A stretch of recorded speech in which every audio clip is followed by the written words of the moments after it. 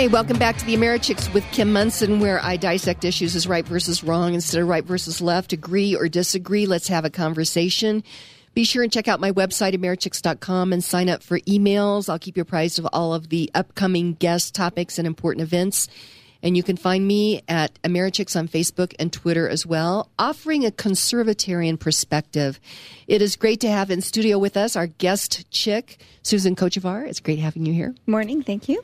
And producer Steve is running the boards. We have David Weinberger on the line with us. He had written an excellent essay in The Federalist, Why a Higher Minimum Wage Comes Back to Bite Everyone Eventually. David, welcome to the Americhicks with Kim Munson.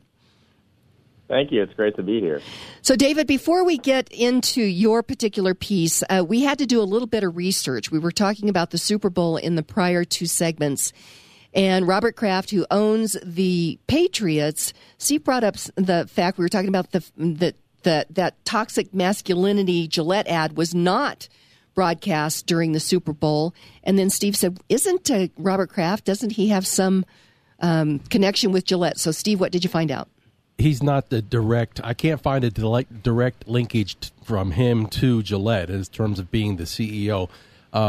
He heads up the Kraft Group, which owns the Gillette Stadium where the Patriots play. Oh. So there's the connection. But, you know, I got to think that there's a lot of behind-the-scenes things going on there. But so that's not so much a retraction as it is a clarification. Thank you for that clarification. We always like to try to get it right here. So thank you. So, hey, David Weinberger, let's go ahead and jump right in here.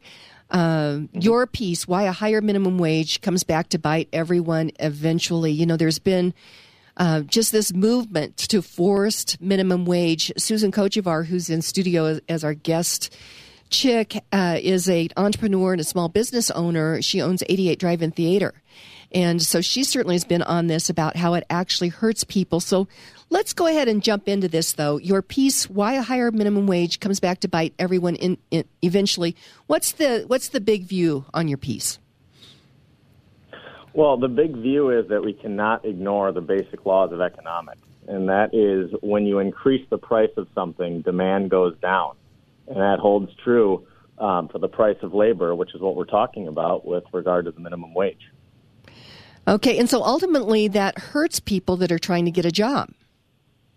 That's correct. Just think about it like this. If it is legislated that nobody can be hired at less than $10 per hour, but somebody is worth less than that, then it doesn't behoove an employer to go ahead and hire that person. And that's precisely why you see low-skilled workers and unemployment rates, particularly for young people, has been very high ever since minimum wage laws have been enacted. You know, that first job is so important. I remember my first job was at Daylight Donut and Chicken Inn. And even though they paid me a little bit of money, I actually probably should have paid them because I learned how to make change. I learned how to work with customers. And Susan Kochevar, that is one of the things that you do at 88 Drive-In Theater is give young people that first job so that they learn how the responsibility of showing up for work, you know, all these important things. And how has a forced minimum wage, what do you see coming down the pike for you as the employer? Well, especially here in Colorado, we have that amendment, a minimum wage amendment was added. So, you know, minimum wage is going up 90 cents every year. It went up 90 cents last year, 90 cents this year, and 90 cents next year. So what happens is I wind up looking for products that don't require as much labor, so I don't have to hire as much staff. I look for more qualified staff, maybe less younger staff, maybe older people who've had some jobs. You look for computers or automation, thank you, to, you know, take up those jobs because those people don't call in sick, they don't need breaks, that sort of thing. That's what happens. You wind up with fewer employees. It's interesting because I'm just back from the Drive-In Theaters Convention in Florida. And that's all we heard from all the drive-in theater owners is, listen, minimum wage is killing us all around the country.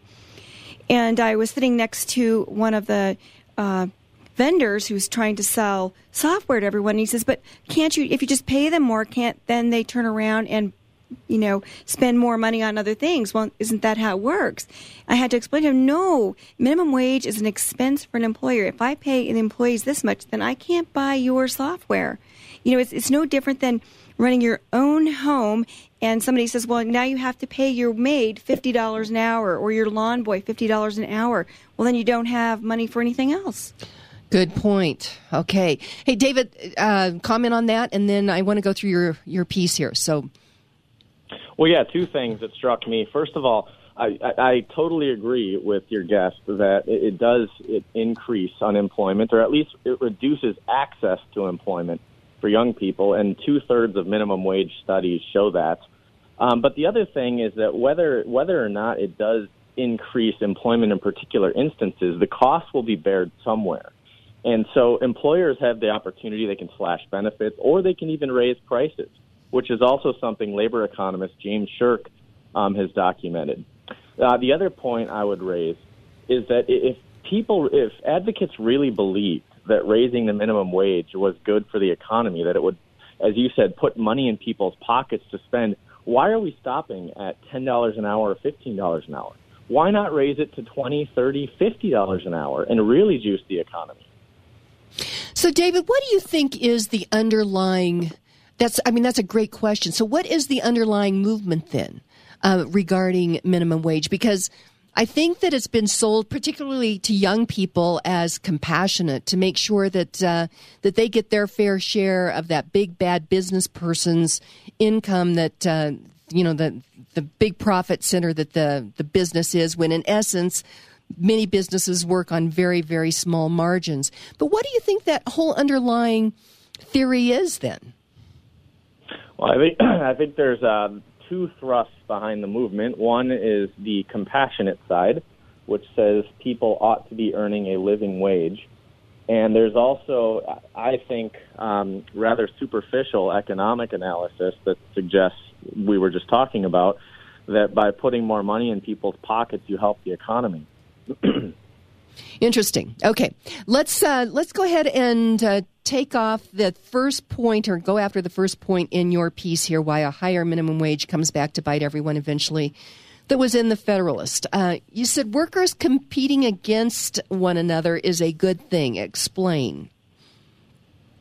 Yes, of course it's good. It increases productivity, and this is one thing that is little known, but economists Walter Williams and Thomas Sowell have documented at length in various books they've written. But what black workers used to do to outcompete white workers, this was back in the era of Jim Crow, 1920s, 1930s, is they would offer to work for less than their white counterparts.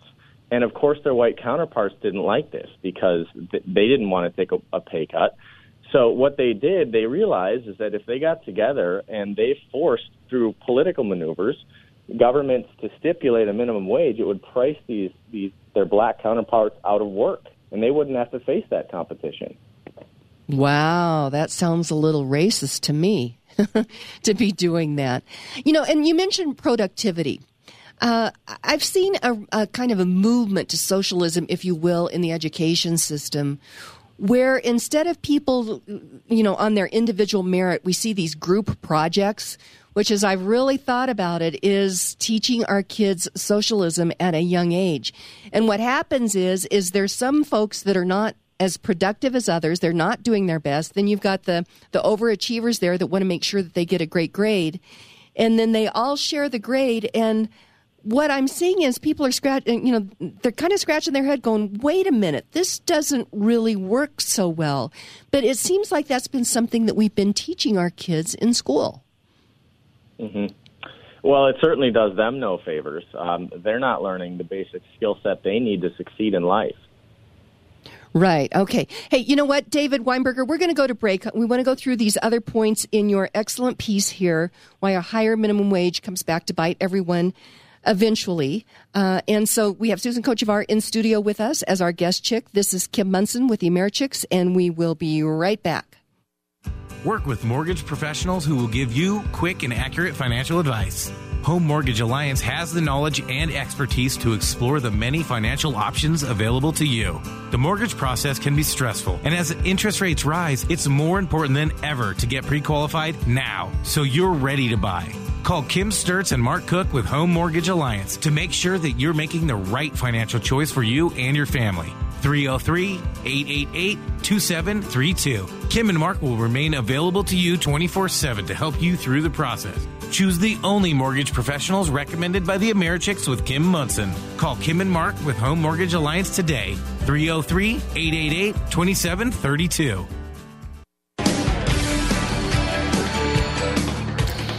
Hey, welcome back to the Americhicks. I'm Kim Munson, dissecting issues as right versus wrong instead of right versus left, agree or disagree.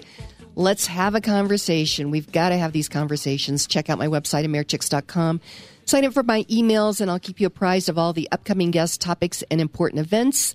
And you can find me at Americhicks on Facebook and Twitter as well. I offer a conservatarian perspective. We have in studio with us Susan Kochevar as our guest chick, and on the line with us, David Weinberger, who had written a very, very good piece for the Federalist, Why a Higher Minimum Wage Comes Back to Bite Everyone Eventually. David, before we get to the next points in your particular essay, Susan had a couple of comments. So, Susan, your thoughts. Yeah, I really was thinking about this during the break when you were talking about minimum wage coming back to bite everyone. The other effect that it has is with all these forced increases in wages, I have to give my current employees who have demonstrated, their ability to do work well and show up on time and all this stuff. They've learned have all this experience. I can't give these folks that have been with me a long time as much of a raise because I have to give the new people a raise or, hire them for more. So it has an effect of leveling wages. And that's another really bad thing. The other effect that minimum wage has is kind of like a buoy in the water. David mentioned you wind up raising your prices. So you pay people more, you raise your prices. It's just up and down. Yeah, it certainly is an effect that goes throughout the economy. So, David, any comments on that before we get into your next piece, The Free Market is Anti-Discrimination? Yeah, I haven't looked into that piece of it too deeply. I know that there are some studies that suggest that people not necessarily on the lowest rungs of employment who earn the minimum wage, but just a step above those people, they are impacted negatively by the minimum wage. Well, and one other thing before we jump into The Free Market is Anti-Discrimination is that as you have to increase this minimum wage, your cost, Susan, as an employer goes up significantly because you have to match Social Security, you have to contribute to Medicare, don't you? That's right, yeah. You're not just talking, so when they start talking about $12 minimum wage, you're not just talking about a $12 raise in prices, in cost for the employer. I have to match Social Security and Medicare, and there's some other taxes that are a percentage of payroll, so... Yeah, and so your costs are actually more than just that 90 cents right here in Colorado. Yes. So, okay. David, you make the case that the free market is anti-discrimination. Now, there are many, probably Alexandria Ocasio-Cortez would disagree with you. So explain the free market is anti-discrimination. Sure. So consider in a free market, assuming there's no minimum wage, that there's a black worker and a white worker, and they're competing for a job. What used to happen is that the black worker could offer to work for, say, $5 an hour, whereas the white counterpart wanted to keep his wage at $7 an hour. So if you had an employer who was racist and he wanted to choose that white worker, well, he was going to have to pay a $2 penalty by paying that worker $7 an hour versus the other option, which is hiring the black worker at $5 an hour. So there's a built-in penalty in the free market for indulging racism.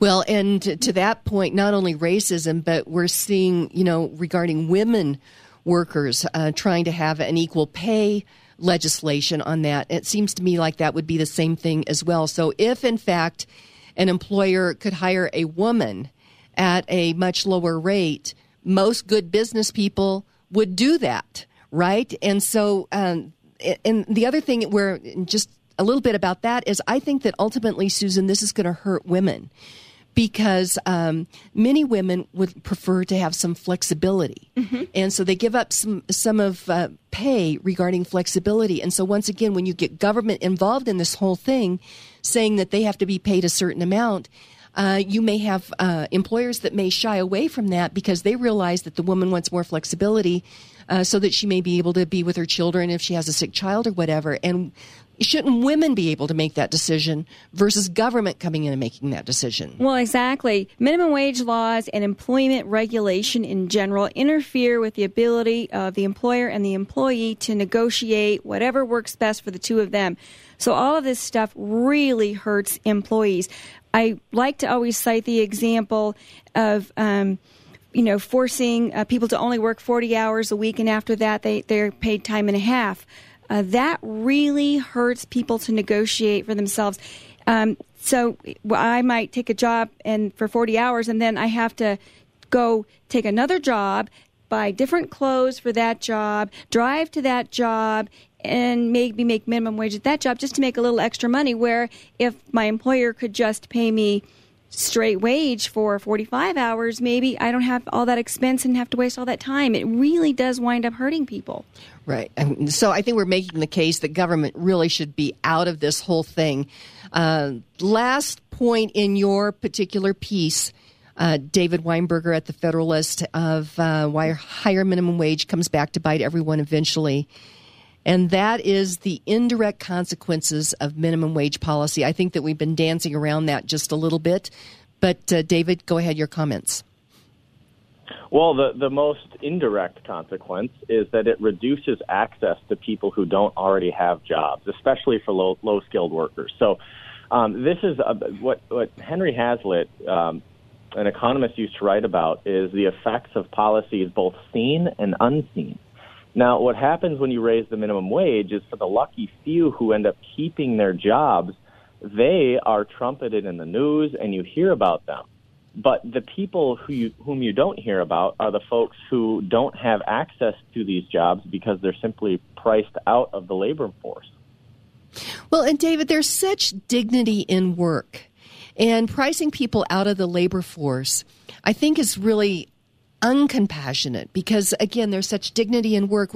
We're concerned, about all of these social challenges that we have, homelessness, affordable housing, although I make the case that there is now an affordable housing industrial complex, a homelessness industrial complex, because there's bureaucrats and politicians that are making a ton of money as the money goes by, where they say they're trying to help these problems. But teaching people to work and allowing them to be able to work, allowing them, Susan, as you said, to be able to negotiate a value between the two, where the worker says, I will work for this amount. The employer says, I will pay you this amount. If they're not the same, they've got to come to some kind of an agreement. And I think that there's been those on the progressive activist left that have said, well, people are too dumb to actually be able to negotiate for themselves. That's why we have to have unions. That's why we have to have a forced minimum wage. And I think that that is so elitist to think people are too dumb to actually be able to negotiate themselves the value for value, David Weinberger. Yes, and if they want to actively state that point, good luck in convincing people that they're correct. I mean, I have never heard a convincing response to this question, which is if somebody wants to work for $7 per hour and there's an employer who wants to hire that person, why should that be illegal? Exactly. Yeah. So what are you in the slammer for? Well, I actually paid somebody the amount that they asked. Yeah, right? I mean, it's crazy to me, Susan. Well, this is what really concerns me about our new governor, Jared Polis. He was, before the election, I think it was actually in the primary, standing before SEIU workers saying that he wanted to put teeth in employment law, which means he wants to criminalize it and put people in jail. That's frightening. Right. David, where are you located? I'm in balmy Minnesota. It's 5 degrees. Oh, how's that polar vortex been working out for you out there, David? Global warming, my gosh. The worst of it, yeah, that's right. The worst of it's behind us, thankfully. Well, that's for sure. Yeah, what Susan just mentioned, Colorado, it is amazing. We used to be this state of kind of that rugged, individual Western spirit. And, man, this last election, it's been just wild. We now have a Democrat governor, House, and Senate. And it's not just Democrat. It is now far left progressive activists. And what Susan just alluded to is Governor Polis, as he was running for office, was at a conference with the SEIU employees, and he said he wanted to put teeth into actually criminalizing employment law.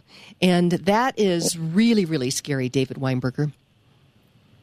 Yep, and you're seeing a very far lurch to the left through Ocasio-Cortez and our own here in Minnesota, Ilhan Omar, and some others. And it's a lot of this younger generation, which I think the tragedy, this goes beyond our topic here, but I think people are just not learning American values and not studying American history. And I think that is exactly what we're seeing manifest in these younger people who are in office now. So, David Weinberger, can we turn this around? Mm-hmm. I think we can. I never like to be a pessimist. I'm always an optimist. And just through my own study of history, right before the Civil War, we elected Lincoln. 1980s was morning in America under Ronald Reagan. I certainly think we can get the right leadership in place and turn this thing around. Okay. I hope so. I have to compliment you, too, on your article when you talked about, you quoted Henry Hazlitt and you said, the bad economist sees only immediately what strikes the eye. And I think that is such a big problem in general in the way people view businesses. They don't look beyond, they don't see what's lost when all these laws and regulations and stuff are implemented. And getting people to understand that is really hard. And I think that's really a key point in your article. Thank you. Now, hey, David, if people want to read more of your pieces, where's the best place that they can find them? At the Federalist. So if they go to the Federalist, they can type in my name, David Weinberger, and my pieces shall be archived there. Yes, most definitely. So thank you so much. It's great to have you as a guest on the Americhicks with Kim Munson. Well, thank you again for having me. Okay, great. So, yeah, David Weinberger in balmy Minnesota. So